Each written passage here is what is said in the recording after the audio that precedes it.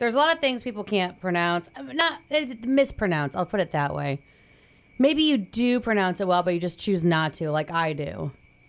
Some people are lazy. My friend BG chimed in on Facebook, and he says he's been mispronouncing probably. He said, I think I nailed it, but I guess not. And then he said, I received confirmation unknowing I say probably. Probably. And the red line spell check under the word proves that he says it wrong. A lot of people will say probably. Probably. Which is not right. My friend Andrew said, I can't think of anything specifically.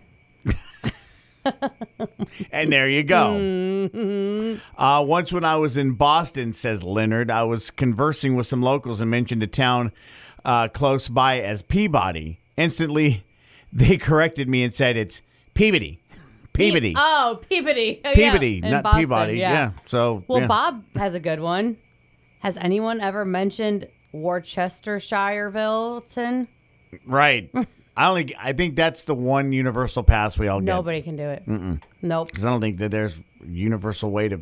It's more universally mispronounced than it is said correctly. Mm-hmm. Some people say Worcester sauce. Oh, I'm going to start using that. Worcester. But then it sounds like rooster. So what if you ask for some Worcester sauce and they bring rooster sauce instead? That's a whole different plate you got now. That's sriracha. Yeah. That's a little hot. Yeah. That's true. But Sharon said my husband always says salmon with the L sound.